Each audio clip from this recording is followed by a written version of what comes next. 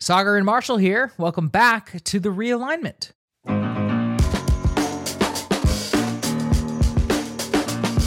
But it's definitely not a buzzy news story anymore. And I think there's a couple reasons for that. Number one is that Facebook scandal has become so commonplace to the point that it's now kind of boring. You know, the one thing that people said after all these revelations came out, we saw all the internal documents, all the internal conversations. People were just kind of like, okay, well, we knew that. And, you know, the reason was because, you know, we've had this reporting on this and scandal after scandal, you know, one after the other. And basically there's no bad thing you could tell us about Facebook anymore that would really make us pay attention for more than a day or two.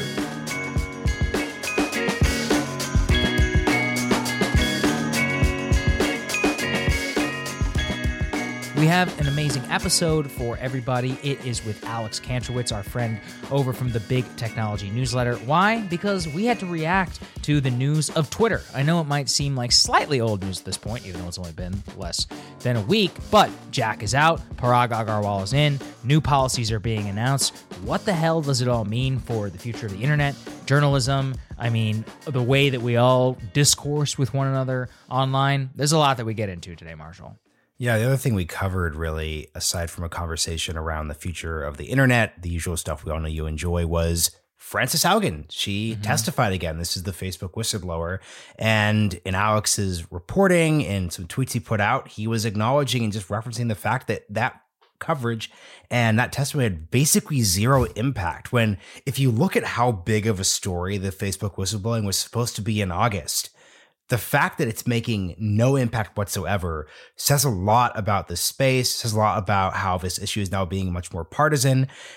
People were talking about when they were covering the issue of how this time when she testified, Republicans were much, much more aggressive towards her, because it turns out that whether you like her or not, a lot of the points she's advancing, especially the ones outside of the Instagram research with young girls, that one's pretty nonpartisan. You could take it in either direction. But a lot of the stuff was more focused on content moderation.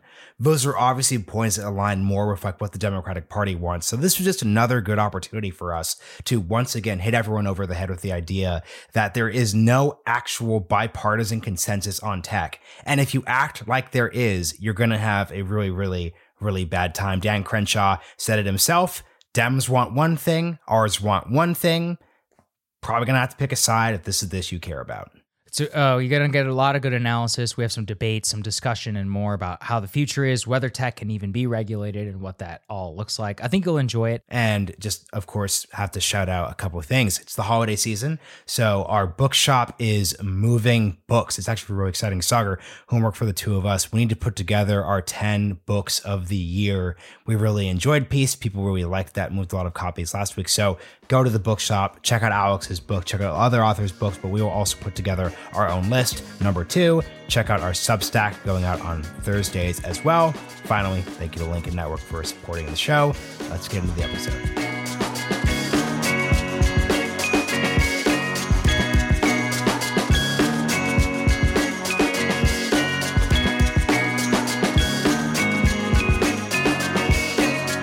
Alex Kantrowitz, good friend of the show. Welcome back to the realignment. Thank you. It's great to be back, and congrats to you both on an amazing 2021. I've been binging the show, and I think it's your best year yet, and bravo. Means a lot, dude. Thank you.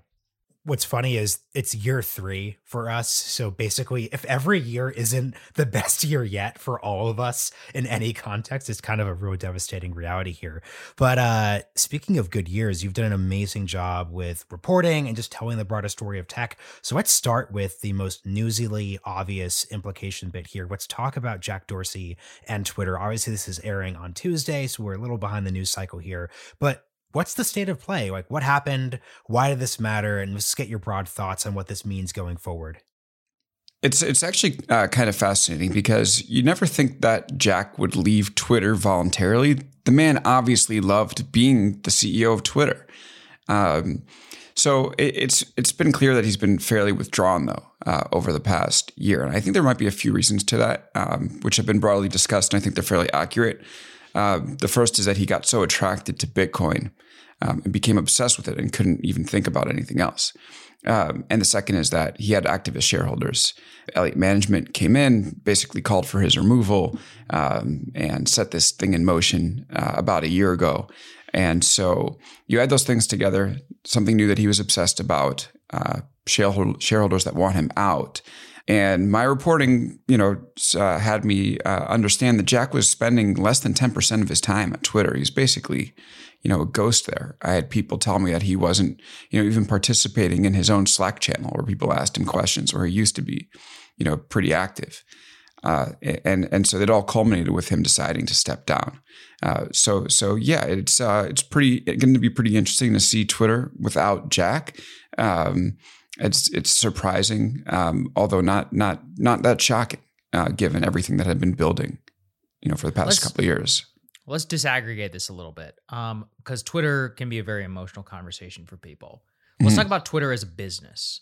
What was the case for removing Jack as the CEO of Twitter from a purely business perspective? As in, why did Elliott Management and a lot of other people want Jack to go? Why did they not think that he was innovating on the product, leadership, all of that? And then we'll get into the more political implications. The Elliott Management move to me has been one of the more confounding parts of this whole thing. I know Twitter has underperformed the S&P 500 since Jack has taken over, but the context within which he took over was that Twitter was a mess. The business was going nowhere. It was stagnating users. And he made a lot of bold moves in order to bring it back from the brink of irrelevance. Talk about what happened underneath him. The algorithm, it was applied to the feed underneath Jack. The resumption of daily active user growth happened under him as the CEO. After it had declined. By the way, before Twitter, there was rarely, I think if ever, a large consumer social media company that started to grow users after losing them, and Twitter became the first. Wow. I think that expanding tweets from 140 characters to 280 was another big important move that Jack made that brought value to the service. I think you saw the depth of conversation expand under that. I think he has done some bold experiments. For instance, like asking people whether they want to read before they retweet something, click the link before you spread it. So that's been good. And so for Elliott to come in after he, came in and made all these changes from the very beginning, he said, we're going to question all the fundamentals. It used to be you could never touch that feed with an algorithm. It used to be that you could never think about changing the character count, and he blew that stuff up. And I think overall had Twitter headed in a good direction. So come in as an activist investor and say he's done a poor job with the business, to me, was something that you might do if you were a pure numbers person and didn't have a real understanding of how Twitter, the business, worked. Can we get to the obvious bit here? And this is where I'll do my best Scott Galloway impression. You just said he was spending 10% of his time. And at best, it was he was spending 50% of his time. So isn't there just this basic argument that everything you're describing were some really good 2015, 2016, 2017 calls, but by just late 2020, when it came to the need to compete with Clubhouse, RIP, when it came to the need to actually launch Twitter Blue, it was the activist investing that actually drove those business side. How do we get to the next stage part of it? What do you think about that part? So I think that the activist investor came in and that did light a fire under Twitter's product organization, right? So it did spark Twitter Spaces, which essentially put Clubhouse out of business. It did spark Twitter Blue, which is now aligning Twitter user interest with product interest because we're not paying for it. That's the premium subscription. So I think that, the activist investor did spark some good things, no doubt about it. Twitter usually moves at a glacial pace. But I also think it ground Jack Dorsey's, interest in being there into the ground. And so, because they came in sort of like a wrecking ball and said, get out of here. And ultimately it might have been, almost too successful for its own good, where it did push, this product movement, but also got Jack out of the business. Again, I don't know, I happen to think Jack was pretty good at doing the job. And so, ultimately he obviously either lost interest or was told he needed to leave. And so that's why he's no longer CEO of Twitter. It was very strange from Twitter. Twitter usually has these long deliberative, exit periods for its CEO. Jack was just like, I'm out of here. And Parag's the new CEO. We're done. So it all happened, pretty quickly. It's interesting too. Yeah, Alex, I was saying this and you and I were talking, all three of us probably were talking about this, is, when they named an engineer to the former CTO to the position, I was kind of blown away. And I was talking, with you and with Marshall, because I don't see any engineering problems that Twitter has. And I can already see the SV guys rolling their heads. But as you said, I mean, rolling out Twitter Blue is like not that hard. A pretty basic MBA can order an engineer and be like, build a subscription product. Okay.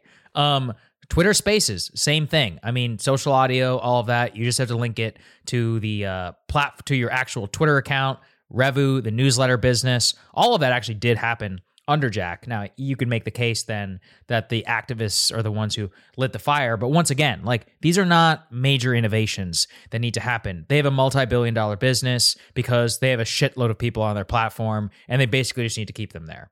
Not that difficult. But it seems to me that by choosing an engineer, they are really not reckoning with the fact that the biggest company decisions that they're going to have to make in the next, 3 to 4 years are all political. I mean, his very first day, Parag Agrawal greenlights one of the dumbest policies that I've seen yet, in terms of private people, obviously influenced by like an activist class. He's going to have to decide whether Trump comes back or not in 2023 if he decides to run for president. He is going to have to decide the bar for election claims and stuff, both in 2022 and in 2024. In other words, like, all of the major questions that he's going to face have nothing to do with engineering. I'm curious am I the only person who thinks this? What was the mindset behind choosing somebody like this? And what are the pitfalls in the future?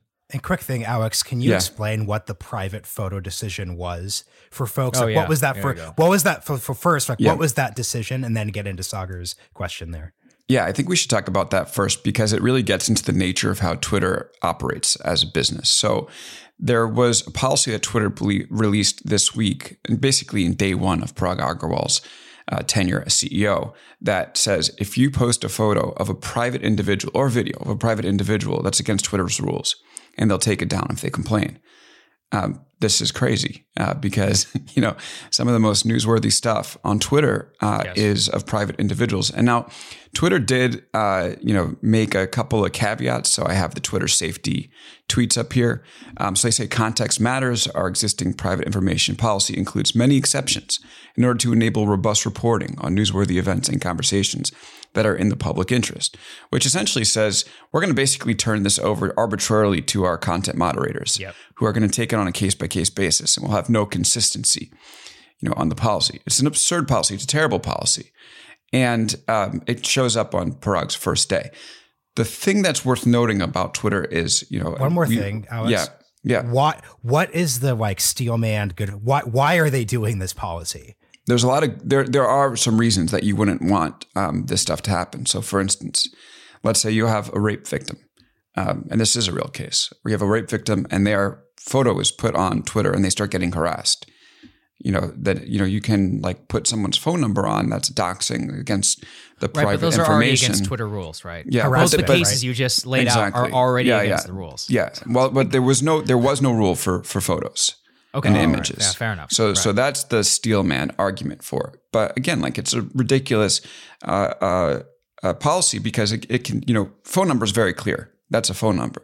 When it comes to putting images of private individuals, Sagar, you mentioned this week, what about the George Floyd situation? And Twitter says, okay, it has to be reported by the first party, but we already know that that's not happening. And there's some amazing cases. I think the folks who were out in Charlottesville for that white nationalist rally are like, oh, well, let's rally around this policy and get all the images that are us taken off. This is important, Alex. The very first person I saw this enforced against was against somebody who is some Black Lives Matter activist trying to expose Andy Ngo for hanging out with some right-wing. By the way, this is no judgment. I don't know if any of this is true. But anyway, his tweets on the subject were taken down as a result of this policy, because the people that he was trying to connect Andy Ngo with, some Polish right-wing activists, they complained and they got this thing taken down. And this guy is a journalist, the person who did this. So I will say that, like, oftentimes it is the woke folks that are pushing for these policies. I don't think that was the case here. But it is, there is just elements of like the woke side of social media that want more stuff taken down. So like ban the Nazis is the catch-all for banning everybody they don't like. So, but here, I just want to make one point about this, and it's sort of important, which is that Twitter is not traditionally not a centrally led organization. It's basically a bunch of different autonomous organizations, under the banner of one company. So the idea that this policy, comes out on Parag's first day, it really wasn't one of his initiatives. It was something that was percolating within the company for a while, and then, gets released on his first day. I think the problem is, and this is where it shows exactly the issue with what you're talking about, Sagar, is that he didn't have the wherewithal to either pause this and let him get his sea legs before, you have a big content moderation policy, especially it's such a bad one like this, be released on his first day. He didn't have the wherewithal to say, hey, maybe we should pause this before, and before people want to define me, because it is a defining moment. This is your first day, man. And leadership is saying, how are people going to view the company underneath what I'm doing? Very poor leadership. Or at the very least, and this is what I called for this week, the man should have released a statement talking about what his view is on speech. Yes. He did nothing. He said nothing. And he allowed his previous statements, which have been picked apart, fairly so, to speak for him. Come on, man. You were the CTO of the company. You weren't dealing with this stuff. If people are going to have faith in your leadership to run what is an extremely political tech company, you need to come out in day one, or at least week one, and say, this is my view on speech. There's been nothing of the case. And so it's a massive stumble in week one. And we're not going to judge the guy completely based off of what he does in his first 24 hours. But man, it was not very reassuring. Man, Alex, when you said it's not day one, I thought of the Peter Griffin Family Guy segment where he's like, he said it, always day one. Yeah. Alex is incredible. If you're listening to the audio version, Alex is really, really good book on how tech companies work. And this is why we keep citing and bringing you on, because the thing we see, the biggest problem when it comes to tech reporting, especially when it's political people looking at tech, is they don't understand how structural these things are. So for me, when I look at Twitter, there's a lot of people on the right who are like, oh, like Twitter, like you said, like, oh, there's always like woke people are doing all these things. It's like, it's actually much more complicated than that, because that suggests there's a plan. That suggests that there is this like top down, like woke censorship, which that's not actually it. What's actually happening is there's all these decentralized, not particularly aligned, sometimes contradictory things that are trying to come together. So just how are they thinking through the challenges Sagar is articulating here? So given what you just said, I don't have confidence that this team is going to sit down in 2023 and come and look, they're never going to make everyone happy here.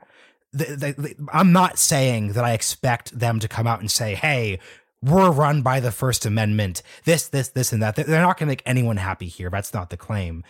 But I don't think they're going to do anything. And that's what leads to New York Post Hunter Biden style situations where they have no plan.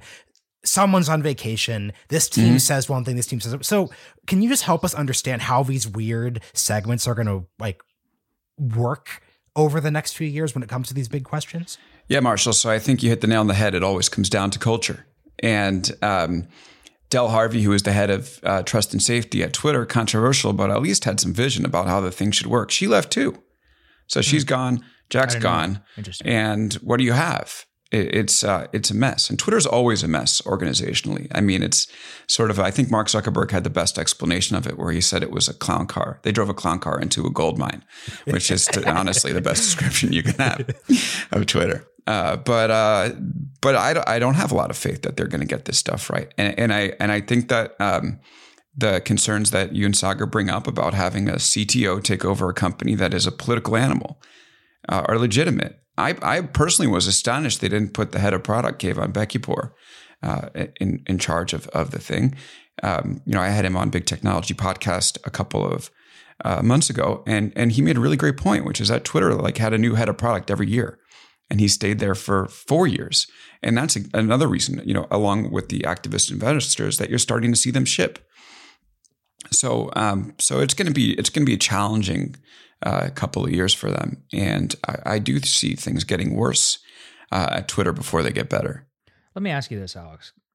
I'm not a genius. It took me a single second to look at that policy. I was like, edge case, edge case, edge case, edge case. Is there nobody inside the room who is thinking about this, or at least articulating it in the proper way? And I'm not just talking about this policy specifically. I mean, are they truly that clueless to the role that they play in the shape of the not just American, global news media? Yeah. And to not have the wherewithal to understand that and its impact has bit them in the ass so many times now that it's like, at what point do you wake up and say, we need to have a policy, consistency? Just think about this for what immediately I was like, George Floyd, Philando Castile, Kyle Rittenhouse. I've named like 6 different ones. I'm like, which one Amy Goodman. I'm like, which one stays up? Which one stays down? Well, Sagar, we know but this is why it's toxic. By the way, I already know the answer. Well, that's the problem. We know that these things are all. No, but that's my point. So it's like, okay, it's like, so you're going to take down one video and you're going to keep this? I'm like, that's crazy. It is. Yeah. And Twitter is extremely, I would say, first of all, Twitter is an extremely reactive organization. There's no proactive planning there. And that did follow the personality of Jack Dorsey.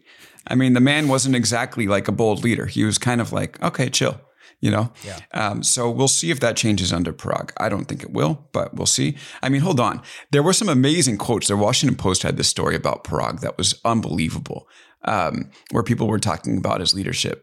I just wrote about it. Give me a second. I'm pull up the quotes. Sure. I mean, it was totally absurd what people were saying about this guy. I mean, talk about someone who you don't have faith in. Here are 3 quotes. He's the best choice among a bunch of bad options. 2, isn't the best with people. 3, I've seen worse men get ahead with less. I mean, come on. This was the guy that was universally approved by the board, and we had this big push to get rid of Jack Dorsey, and this is the person. I don't know. I mean, I'm going to give him some time, but it doesn't seem promising. And, I want to talk a little bit about what you said, your point, Sagar, about was there nobody in the room? And it almost feels like, like you get to the end of a school year and you get a substitute teacher and the kids know they kind of have to work on the schoolwork, but they don't really give a shit about, what they're doing. And I kind of think that that's what it is, where Jack is there 10% of the time. Del Harvey is left, head of trust and safety. And now get this, the head of communications at Twitter also left after, I don't know how long she was there, maybe, 4 weeks, 5 weeks, something like that. So think about this. Absent CEO, I guess head of trust and safety is gone. No head of comms. That's how something like this gets shipped out. I mean, but you would also think the people who are like shipping it probably should say, hey, can we check with the new CEO and see if he wants, us to put this out as it is? The fact that it wasn't reviewed or wasn't intervened with before it went out to me is totally absurd, because it just gives ammo to everybody, all your worst critics who want to see, their view of the world sort of, pushed forward with the policy. So. And I just want to hit something super important here. None of us, aside from the specific critique of the way the policies are implementing, our critique is really about the structure here. This isn't even really about the exact decision that was come to. It's like, whoa, like whether this is like left, right, center, neutral, this is not good. I want to pivot us a bit to another newsy tech thing. The last thing I'll say on this is, I don't think anything we're saying should give anyone any confidence about a world where Donald Trump is more likely than not going to re-enter the political arena in some degree in 2023. I think that should be the number one thing that's on everybody's mind. But let's talk about Frances Haugen, the Facebook whistleblower. You had a tweet which tweeted out a Politico story where it was just noting she testified yesterday and nobody noticed this. And I think it's really funny because we've also talked about this where I praised Scott Galloway earlier. I'll dunk on Scott Galloway. There was an episode of Pivot recently where he was like, I think Frances Haugen is going to get the Nobel Peace Prize. And I think that Frances Haugen is going to be Times Woman of the Year. And maybe Scott's just performing. He's been on the show. I like Scott. But the fact that there's an audience that is receptive to that idea shows how completely this Facebook discourse has gone off the rails of what is actually happening in reality. So I'd just love to hear you reflect on basically the rise and fall and irrelevance of Frances in this context. Yeah, there's so many different factors that might have led to it.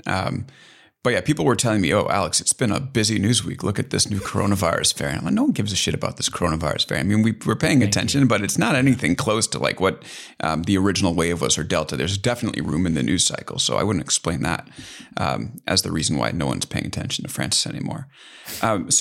Okay, let me caveat before I explain why I think she's fallen out of the news cycle.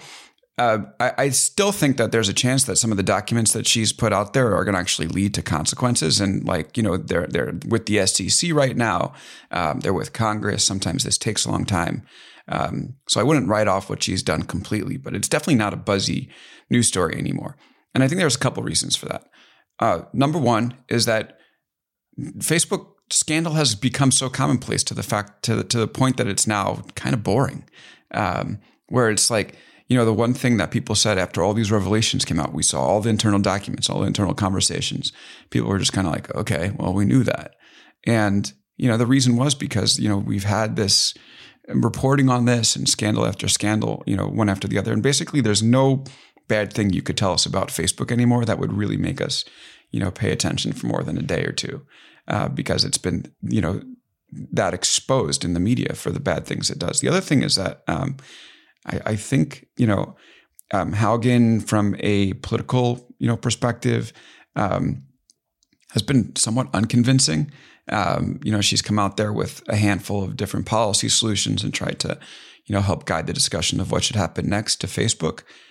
And it doesn't seem like any of it will actually really, improve, will solve some of the problems that we're seeing with Facebook. A lot of people have said it's been a little too friendly to Facebook as a company. For instance, like, having an agency that would help monitor Facebook's, staffed by former Facebook people. Who does that help entrench? Typically it's Facebook. And there's been some of the other stuff. She's potentially undermined herself a little bit politically by allying with folks like Pierre Omidyar. That's the founder of eBay, who's a very, very big liberal donor. Exactly. And working with former Obama staffers, if it was me, I would potentially, even though this is a political thing, I would be as apolitical as possible. And align myself with a different PR firm, different backers. Right. But here's the problem. If you're apolitical, then there's no reason to do what she did. Right. Yeah. Like, I mean, at the end of the day. It is a catch-22. Well, no, because once again, like there's an apolitical way to say, look, I think Facebook's up to sketchy shit. I'm gonna be a whistleblower and release a bunch of documents. Like that does not have to be the framing and what there has to be political. Well, the reason that she, according to her, the reason that she came out was because she thought it was causing social strife, which is code for. And I don't think, look, I've listened to a lot of the people who have interpreted her work, and it seems overwhelmingly, absent like maybe one or two, it is being used to push obvious, like a censorship regime. And I think that that's what her ideal was. I mean, she's essentially what she's come out and said. Facebook does need to be regulated. They don't have the best interests. For all of the maybe one or two stories that came out about Instagram and, teen girls and internal studies, I'm not whitewashing them, I'm not saying it isn't important, but that is not what, according to her, why she decided to leave the company and then leak all of these documents. So I just think that it was obviously an inherent political act from the very beginning, for the reason putting all of this stuff out. And it was done for a very specific reason. I mean, Alex, do you disagree? I'm curious. Like, that's my read of the situation. Maybe I'm just really cynical. Yeah, I haven't personally seen it be this move to censor more stuff. That hasn't been my read on it. But I also don't fully see a coherent, I would have loved to have seen a coherent platform from her if she was going out and, she's almost kind of living in this weird middle where, she's pointing out some of the problems. She has some half-baked solutions, and she's speaking with Congress and the SEC and trying to get them to, take it the rest of the way. And I don't think you can trust those entities. Let's talk about these solutions, actually, because this is important. I've actually been wanting to talk about this for a while. I heard Tristan Harris on Joe Rogan's podcast. That was a great show. It was a good show. Yeah. It was important because it was a true clash of ideologies. Tristan is probably the best faith extension of Haugenism, if there is to be such a thing, which is like you just coined algorithms. The term.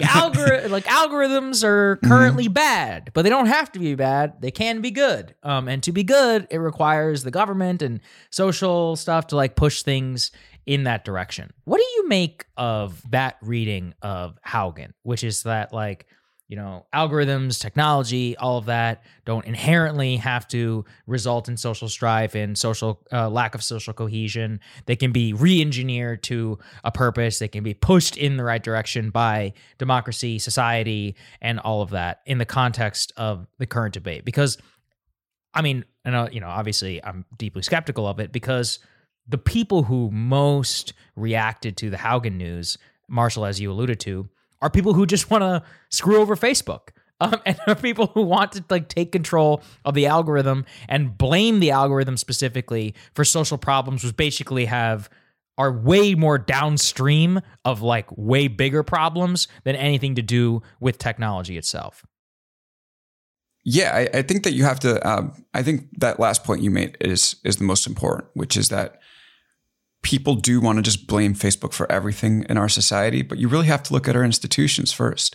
If people have no faith in Congress, if people have no faith in the media, if people have no faith in business, then what's going to happen when they talk about it? You're going to see the mess you see on Facebook, where it's just basically conspiracy theories thrive, and they're trying to undercut everything that these institutions are doing. The institutions have to clean it up themselves first, before we can start talking about the problems that Facebook is doing. Yeah, and I do think that Haugenism is a little bit idealistic, although I wouldn't discount it completely. Like one of the things that I've loved about her leaks is that we're starting to see some of the experiments that Facebook has done on its feed and on its users, and getting a chance to dissect what they mean, and then think about the solutions. So there's two that I wrote about in big technology. One is sort of counter to what she wants, which was funny that it was in her documents that she leaked. I think that's good, actually, that all these got out there. So she's talking about how we should, potentially remove some Section 230 protections, which make the platforms not liable for stuff that are said by users on them when it comes specifically to what they recommend.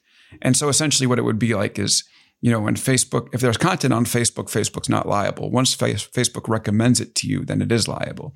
And Facebook actually did this experiment where they wrote, where they for a percentage of users, took an unranked feed and showed it to them, basically saying our algorithm isn't really going to apply.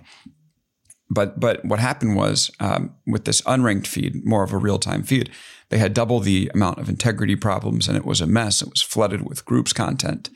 And Facebook was like, it's going to be even worse. So we keep the algorithm in. And so, it basically pushing Facebook forward to an unranked feed with legislation to me is obviously a bad outcome. Although there's arguments to be made that you could still do it. For instance, like you would maybe force Facebook to build the product from the bottom up again to try to make it happen. The other thing is the share button. So I've been a big proponent for rethinking the share button. I don't think that what's said on these platforms is the issue. I think you start to get into some problems when you have virality that just goes completely unchecked and incentivizes outrage. Most important, I think the outrage stuff is, to me, the biggest issue. I see Sagar's rolling his eyes, but it's just like, who decides? Like, well, no. Well, this is this is the key thing, right? Right. Like, and this is where you're not going to be happy, Sagar. They decide, like that's someone is. So I'd rather it just be like this, like currently, instead of trying to regulate outrage. I mean, I just don't see how that works. But here's the key thing. Alex gave a good example of something that people on the right dunk on, but actually I think it's largely fine. Did you read this or not? That is a definition of something which is content neutral, dials down like outrage retweet. What aside from, and actually, what's your beef with that policy? Because that is a good faith articulation of what rethinking sharing functions in neutral ways. And people on the right never say it's neutral. Body. But what's your critique of that? I think COVID has just made me so incredibly black-pilled on the idea of neutrality, on the idea of any sort of good intention on when something is applied or not, on the ability to actually work the refs, that I would rather that it just be left alone. I mean, at the current, for example, like on the have you actually read this button? It doesn't apply in all cases. In my experience, I don't retweet as nearly as much as I used to, but in the few cases that I do, I think it's usually applied in the COVID case as opposed to like some random New York Times article. Now, maybe you agree with that, but once again, that is an editorial judgment. So are they going to apply the "did you read this thing" to every single thing that you retweet with a newspaper article? Okay, maybe. I would maybe support something like that. But as all three of us know, that's not actually going to happen because it would also decrease retweets, which would hurt their business. So then it becomes who puts it in one way and who for the other. The same thing like on virality. And this is why I'm really skeptical, Alex. I mean, I don't think the three of us would be here at all without the ability to go viral. I owe a lot of my early career to going viral. Now, look, maybe that's a selfish reason, but it didn't necessarily happen through outrage. It happened through wanting to contribute to the news cycle, wanting to produce something that I knew could be tangentially related to this, that people might also find interesting. So there are also a lot of downstream effects towards trying to crush virality, to crush sharing, and all of that. I just continue to come back to this. People are really pissed off for a variety of reasons. And I don't think almost any of it has to do with social media. I think people are really pissed because the price of gas is high and because they still have to wear a mask whenever they get on an airplane or whatever. Or if they don't see somebody wearing a mask, or because their kid is like sick at school and gets pulled out for like 19 days because of whatever their COVID policy is. Like, that's why you see the reflections in our tech. I just think that the effects of it are super marginal. Go ahead. But Mark. this is where I have to push back though, where look, Twitter, and once again, this is why Alex's frame is really helpful. Then I'll throw this to you, Alex, but Twitter has no control over anything you just like stated. Twitter has no control over Virginia public schools. Yeah. Twitter has basically no one has control over fixing institutions. The only thing that Twitter can do, and the only thing that Twitter will be held accountable for, because this is like I'm putting myself in like a Twitter perspective. The only thing Twitter will be held accountable is there disinformation happening on their platform? I agree with you. I agree with you that like going through the Hunter Biden story, especially when it's in the New York Post, is a mistake. But I do think Twitter does have to think about. Let me put it this way. You cannot look at tech and virality and think that being neutral equals being neutral. That is a choice in of itself. Yes. You have to think about the way your algorithm is designed. And let's get real, man. Like, I get your point about like, you do not personally wake up every day thinking like, how can I like create outrage and like this or that. But dude, the stuff that goes like the most viral from your stuff, from our stuff, like there's a serious correlation with like not the hardest, most valuable news we're doing. But I'm just curious how you think about this, Alex. Well, I want to be a little more precise. I feel like, thank you. That's your job here. I talked about outrage. Well, no, because on my statement, right, I talked about outrage and how I feel like that's an issue. And I think Sagar's right. There's lots of good forms of outrage. What I would like these platforms to be is more thoughtful and less emotional. I think that that's probably a good thing, especially given the way our society works and what happens when we spread stuff based off of emotion. When we spread based off emotion, we spread misinformation. We spread stuff that exploits our identities, and we spread, the things that make us angriest, maybe not necessarily things we should be angriest about. And that's why I think that when you think about the share button, it enables all of that. And when you put some restrictions on the share buttons, it doesn't end virality. It just reshapes it. So even if they took it away completely, you'd still be able to spread things. You would just have to copy them and paste them and like maybe add your own take on it and put it under your own avatar. Whereas now you just hit retweet, and next thing you know, someone else's avatar is right there in front of everybody that follows you, and you don't really have much accountability for sharing it. Nor did you probably think too much about it before you pushed it. But why should you? I guess that's the question, right? Like, why? I like retweeting people. It's fun. Sometimes I didn't think about it, give credit to the person that did it. Sometimes it's funny. Sometimes it's a really good point. And it's a way to be able to give credit. Like, why should I have to do the Like the whole point of the internet is supposed to make it more frictionless, right? Well, that's who decided? yeah. Like, well, that's what that was a conjecture. Well, but and this is actually a really relevant pivot, because what's so interesting here is, I think a good way of summing up all of these problems is we never actually came to a consensus on what the internet is. If we take, like, let's say a centrist listener of the realignment, a right-wing listener, a left-wing listener, they would have three different answers to what you just said, Sagar. Like, a libertarian would say, yeah, like, it is actually designed to be more frictionless, or it's designed to, like, decentralize and take down all these big institutions, versus like a left person would have a entirely different take. So how do we think about what this actually is, and how do we actually, as a society, come to those consensuses? Because it doesn't seem like people are comfortable or happy with companies doing that, though that's the actual default here. I mean, I think the internet is best when it exposes you to new ideas that you never would have seen before, by nature of the fact that it flattens our communication.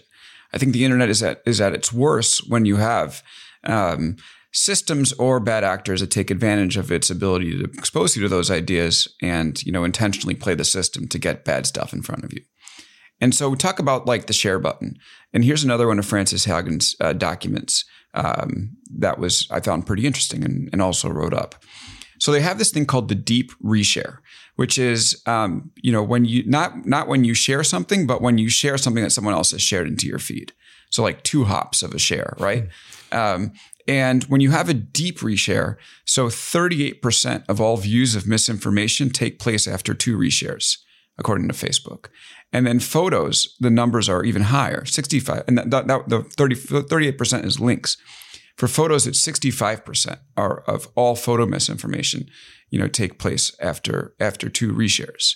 And when you have a page, only 20% of their content is viewed at a deep reshare of 2 or higher. So I think that it tells us something. And I know we could go on for another whole show about how Facebook classifies misinformation. Who decides? That is an issue. I for sure. I think directionally though, those numbers are telling.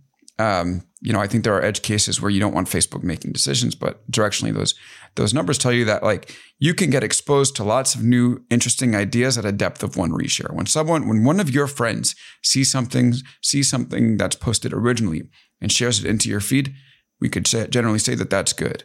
But when one of your friends sees something that's shared into their feed by somebody else and then shares it into your feed, that's when we start getting into trouble.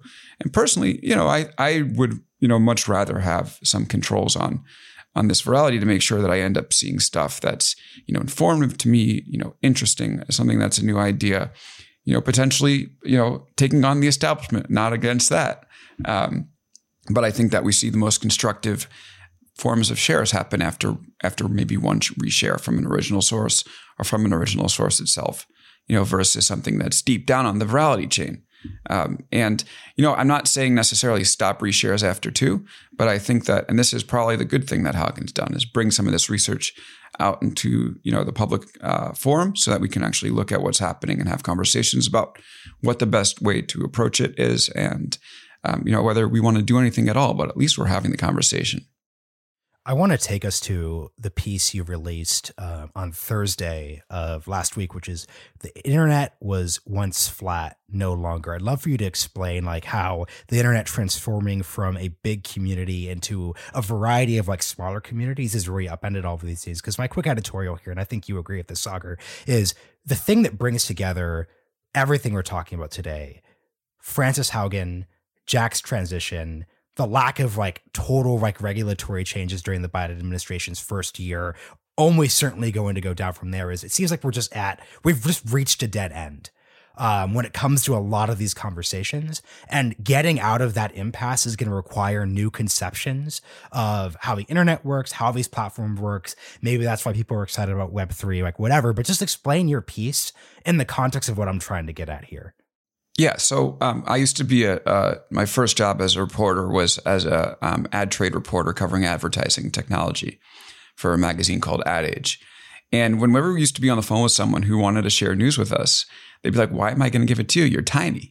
And our perspective was always listen, the internet is one big newspaper that everybody reads. So if you give it to us, we're going to do a good job with this story. And it's going to be better than if you try to spray and pray and get a bunch of half-assed stories, across the web. Because eventually the news will find its audience. Yep. And that was in the early 2010s. I don't think that applies anymore. I think right now we're living in an internet that's not one big internet, but an internet of internet, or a community of communities that often don't overlap. And I think what we've seen is a few things. One is an explosion of content. Where like before, like if there was a funny college humor video or there was a funny YouTube video, it's so viral. Everyone's going to see it. Will Ferrell getting evicting the child. Everyone saw that back in 2010. Where's my money? Everyone remembers that. Exactly. But that doesn't, I just don't think that exists anymore because we just have so much more content on the internet coming from publications, passion publications, podcasts, brand publications, Substacks, the whole thing. And so it's really tough to have something that resonates across the whole internet anymore. Once you have that, you also have social media algorithms that have now really, there used to be this concept of a filter bubble. There really wasn't this filter bubble when it was talked about back then. But since then, Twitter's algorithms only existed. Could you explain that? That's filter bubble is an algorithm. Basically, you could live in a bubble that's filtered by algorithms where like you would only see things that, appeal to your perspective, and other people will see things that appeal to their perspective, whether you're, liberal or conservative, libertarian, woke, you have a certain interest in a sports team or something. You can literally live in an internet that's only showing you the stuff you want to see and the stuff, in your community. And before that used to be overblown. But, Twitter's algorithm, again, was only implemented in 2015. And we're 6 years in now. And that concept of the filter bubble really does exist. And it exists even more so. Not, when you combine the algorithm with the explosion of content, you can actually be like living in this bubble of content, not like the internet where you're going to see anything that's interesting. And then lastly, I think the rise of paywalls, which has really only happened in the past couple of years, means that an interesting idea on one publication won't necessarily spread to another publication. And so then therefore you could never be exposed to it. And there used to be a concept, and it still exists, but in a much lesser format, called aggregation, where like if the New York Times would have a story, every other publication would, write 3 paragraphs and, you could read it anywhere. But that really doesn't exist anymore because every place has a paywall. Even Business Insider, which started its whole, business on aggregation. Stupid slideshow. Yeah, exactly. Now they have a paywall. And so they don't give a shit about aggregating the New York Times anymore. They're making money from their readers, and they're actually producing amazing journalism now. I mean, they're an unbelievable story. In some ways, okay, not everywhere, No, God. This isn't Dave. This isn't a Dave. Like I wasn't talking about the Barstool thing. Yeah, now I stepped in it. Shit. No, you got it. You got it. There's it's a huge company. There's Respect I'm not going to define. They have done some good stories. Right. I'm not going to define a publication based off of one story. So more what I was trying to wanted to get with you as we get to the end here is I remember the optimism of the 2005 internet. And that may sound really weird, maybe to people who are younger, but in the midst of the chaos of the Iraq War, there was also just this inevitable, awesome discovery of the anonymity of the internet on the boards. And if you didn't live through it, I actually feel bad for people who didn't, because there was this recognition that like 4chan, while also being terrible, could also like vote and rig a poll, right? Remember Bodie McBoatface, stuff like that? That was a little bit later on, but that kind of was... Kim Jong-un was every single year one of the people of the year, Times People of the Year. Exactly. And obviously it's like not Kim Jong-un, but it's just like showing you how ridiculous that fucking thing is. Yeah, it was really fun. There was like a real fun aspect to the power of the anonymity of the internet. I'm embarrassed to admit this, but I used to create a lot of rage comics back in the day. Actually, Reddit Sagar. Yeah, Reddit American Sagar. I think I had over 100K karma on Reddit back in the day. Anyway, more what I'm getting at is that there was a lot of fun in that type of internet, which just seems to have completely disappeared. Do you think that that's part of what is reflected in what you're talking about? I've just been thinking a lot about what the internet used to be and kind of what it is now. It just seems a lot more miserable these days. Yeah, it's sort of the inevitable cycle of tech, where like tech is initially like sticking it to the man. There are systems out there that are bullshit, run by bullshit people. Let's destroy them, right? And that was what was amazing about the internet. Okay, that boat's now named Bodie McBoatface. Kim Jong-un is the person of the year. But what happens is with scale, these things eventually start to resemble the institutions they were trying to take down. And, you end up in this cycle where they become just almost just as bad as the stuff they were trying to break. Because that's an inevitable feature of something that has scale and power is, it resembles the scale and power that it was trying to smash in the face before. Mm-hmm. And so, I do think that we're starting to see some of that, be lost. And the idea that like the internet isn't flat anymore, it's an internet of internets. Well, it's sort of like, the world wasn't really flat before. It was, siloed and tough to break into, and stuff didn't spread. And, we're starting to see that again. I think this is great because this is a perfect pivot to our last bit here, which is there's certain parts of the audience who get mad when we talk about Web3 because they don't see it as political. And I think we notice this because we actually live in these technology spaces, whether or not NFTs, different DAOs, all these different things are the future. As people who deal in narratives in terms of us operating in the journalism space, there is very clearly a new narrative that's happening when it comes to like forward-thinking tech cycles. So the same people who were, let's say, writing software is eating the world about how Uber and Airbnb were going to be a big deal in 2008, 2010, they are now saying like Web3 is the next big thing. And something that's just interesting to me is how we're resetting these narratives and how these narratives will go wrong in a different way. And I just want to give you a quick example of this, Alex, and just get your thought, because this is a space we're going to do more with, and I'm sure you will too as well. We had the Constitution DAO episode talking about how, the ownership and the blockchain and everything. And I heard a founder in this space talking about how, in the future, we're going to see how Web3 and technology is going to make everything much more meritocratic. We're going to live in a world where like an 8-year-old will like get tasks on the blockchain, and they're going to complete these tasks and they're going to get paid in Ethereum or something like that. And then once they get paid, they're going to have this permanent record, and then they could like drop out of high school or they can go to skip college because they'll have this permanent record. And the thing I was thinking about, and that's why it's important to like stop these narratives before they go too far. This was a big mistake during, I think, the last era of journalism, where I'm like, hey, here's another way of putting how shitty this is. Aside from just like 8-year-olds working jobs, because I don't think anyone would want that for their actual children. Imagine if the grades you got when you were in 3rd grade were permanent and always just existing. No one actually wants that in that context. And this is once again a founder who's very well funded, doing really interesting work. I think the product they're going to build is a good product in the same way that Airbnb was a good product.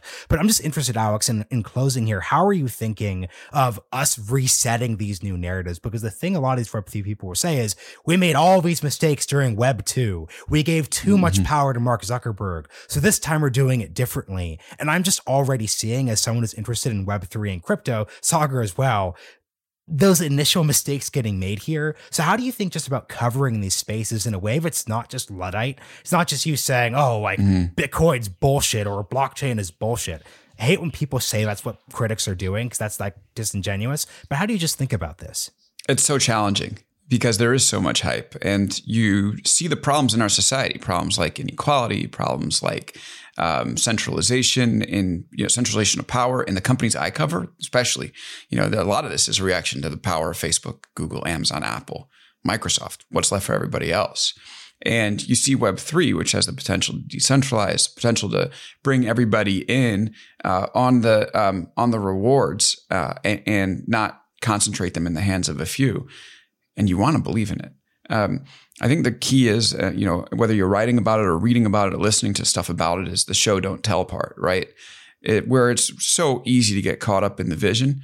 But one of the drawbacks is we haven't seen a lot of stuff actually done in practice. I mean, even the Constitution DAO, right? They raised all that money. They didn't buy the Constitution. They got outbid. So let's see it happen. By Ken Griffin, right? By the way, I mean, and I don't know. He's such a troll. I love He's a troll. It was a boss honestly move. Like, it's so funny. If I was a multi-billionaire, I would have done something the same. If you're a believer in the system, that money is well spent, right? Because if the Constitution DAO bought the Constitution, which by the way doesn't give them the opportunity to amend it, it's just the document. But anyway, story for another time. But you would have just seen more and more momentum build around these type of things, which could be scary for people who, depend on the system to, prop them up, prop their wealth. But I think ultimately, the question that's I hear smart people asking about this stuff is, we see the vision, show me how you're implementing it in practice. What software has been built on the blockchain? What actual practical applications have been built on Web3? That actually have something that can be used by the masses. When we start to see that stuff, that's when it's time to get excited. I don't think there's been enough of it to really start jumping up and down on the table about this revolution, quote unquote, which is why I haven't yet, but I'm waiting for it. And maybe it's going to take, like with Twitter, we knew Twitter, there was something amazing about Twitter the night that Osama bin Laden was killed, and some guy in Abbottabad was tweeting about it, and we found out before anybody else. And a quick thing on this. Yeah. What I think all of us are searching for is a Mark Zuckerberg, separate everything that happens. I remember where I was when I first saw Facebook. I was at debate camp. This person said, hey, here's this thing. It's like MySpace, but it's not sketchy. Instant. No one had to say, here's Mark Zuckerberg's vision for how Web 1 was weak. Exactly, and Web 2 is going to let you to write. And Web 1, no, he was just like, hey, like, what if this was good? And I'm like, cool. That's what people are looking for. And that's the founder who I think is going to make, that's the non-grifty, non-speculative billionaire, maybe even trillionaire who comes from Web3. They will just show us something cool and we'll say awesome and do it. I've been thinking about the same thing. I just listened to Kevin Systrom on Lex Friedman's podcast. It's actually pretty interesting to go back and think about, which is that Instagram founder, right? The founder of Instagram, which is like, look, if you have to say it, then it's just not what it is. The iPhone, like as people even pointed out at the time, 2007, there were a lot of touchscreen phones. They just they were a piece of shit, right? They were hard to use, didn't work properly, not intuitive. And then the iPhone just created, boom, platform. That's what Ethereum and the blockchain don't have right now, which is that, look, I bought my Ethereum domain and it cost me $300 in gas fees. Like, it was fine. Actually, funny story, I ended up buying some Ethereum like 3 years ago. So it was actually worth a ton more. Then I forgot about it completely until I logged in order to buy this domain. But I was like, yeah, this just isn't it. I was like, I had to figure connect wallet and then this. I was like, no, the ease of use here is a disaster. We're probably 5 years away from this becoming anything even remotely close to what a technology literate person will be able to use on the average. And then you extrapolate that out even more in terms of what the, iPhone level type consumer will be able to use. So I've been thinking about it in that time scale. And I think you're putting it really well too, which is like, show us, don't tell us, like if you just stop with the hype, actually show us how it can actually be used. I'm not hating on a lot of the stuff that I see out there. I just don't see it's a call to action. I remember I was 14 years old and somebody was like, yeah, Facebook's all about networks. You can see other people in high school. I was like, oh, cool. Use your high school email address. Use your Harvard. Like that was, boom. That's the social network moment. And that's what I think we in good faith actually want to see, because I have not seen that many creators like us go all in on like Web3 stuff. Like we're not minting NFTs to sell to our audiences. We're not creating like a realignment or big technology media DAO. And the reason why basically no one is doing it is because we don't want to speculate. Like we know we could like make money. Like we could all make, like Sagar, if you and Crystal had minted an NFT when you launched Breaking Points, you guys could have made a lot of money. But like you don't, but because you're actually a good, trustworthy person, you're not going to try to speculate. Like you can't, like the thing for us is like, if we're, and Alex, this is so important because I love when you're talking about this with newsletters. This is a 5-year bet, what we are doing here. And if you grift too hard or you speculate too hard or you tell people there's value in this thing and then you sell and pull the bag, we're screwed. And if anyone is in Web3 and they're working on this, we know you're listening right now. Please convince us that you have something that makes me say with the honesty and excitement of the person who said, hey, use your Lake Oswego High School email address to get into this Facebook. It's super chill. I want to be able to tell that to our audience members. I want us to have a conversion of that. I want us to not have to give this and Alex, please reflect. I know I'm ranting here, but I just get excited. Like if I hear one more Web3 person say, everyone is tired of the power that Mark Zuckerberg wields over these platforms, they want something new. I'm like, that's an ideological point. That's not like a business argument. Sorry, so I have to jump, but let me just tell this story. And this is a good example because I actually literally have to do a business, and all of this, which is that I was searching for problem that I had. I wanted to launch the show Breaking Points with Crystal. And Marshall and I were talking about what's the best way to actually launch that show and to get premium subscriptions with the model. Marshall told me about Supercast. It was like, oh, you just put a link, then it generates a premium feed, sends out to the people, takes a modest fee per subscriber, and also manages your email. I was like, oh, see, they just solved an actual problem for me.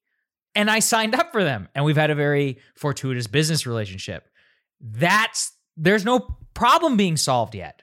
Like every time I see them come forward, I'm like, yeah, you can have a community. I'm like, I can do that already. Like I already have one. You know, like you're not solving an actual problem for anything that I actually have right now.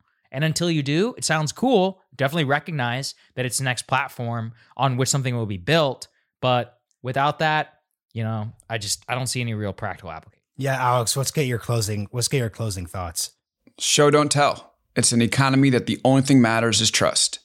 And Web3 has the opportunity to build trust back into the economy. Don't fuck it up. Don't fuck it up. Yep. Show, don't tell. Build the applications that make this happen.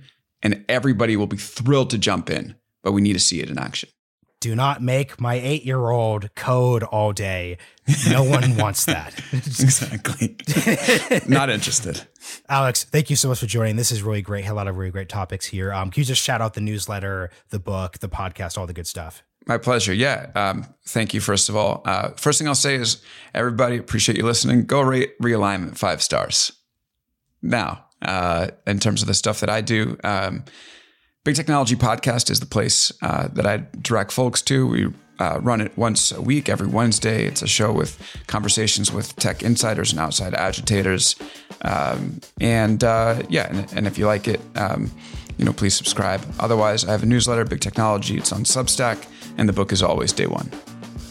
Good show. All right, thanks, Ben. Thanks, Marshall. All right, it's a pleasure.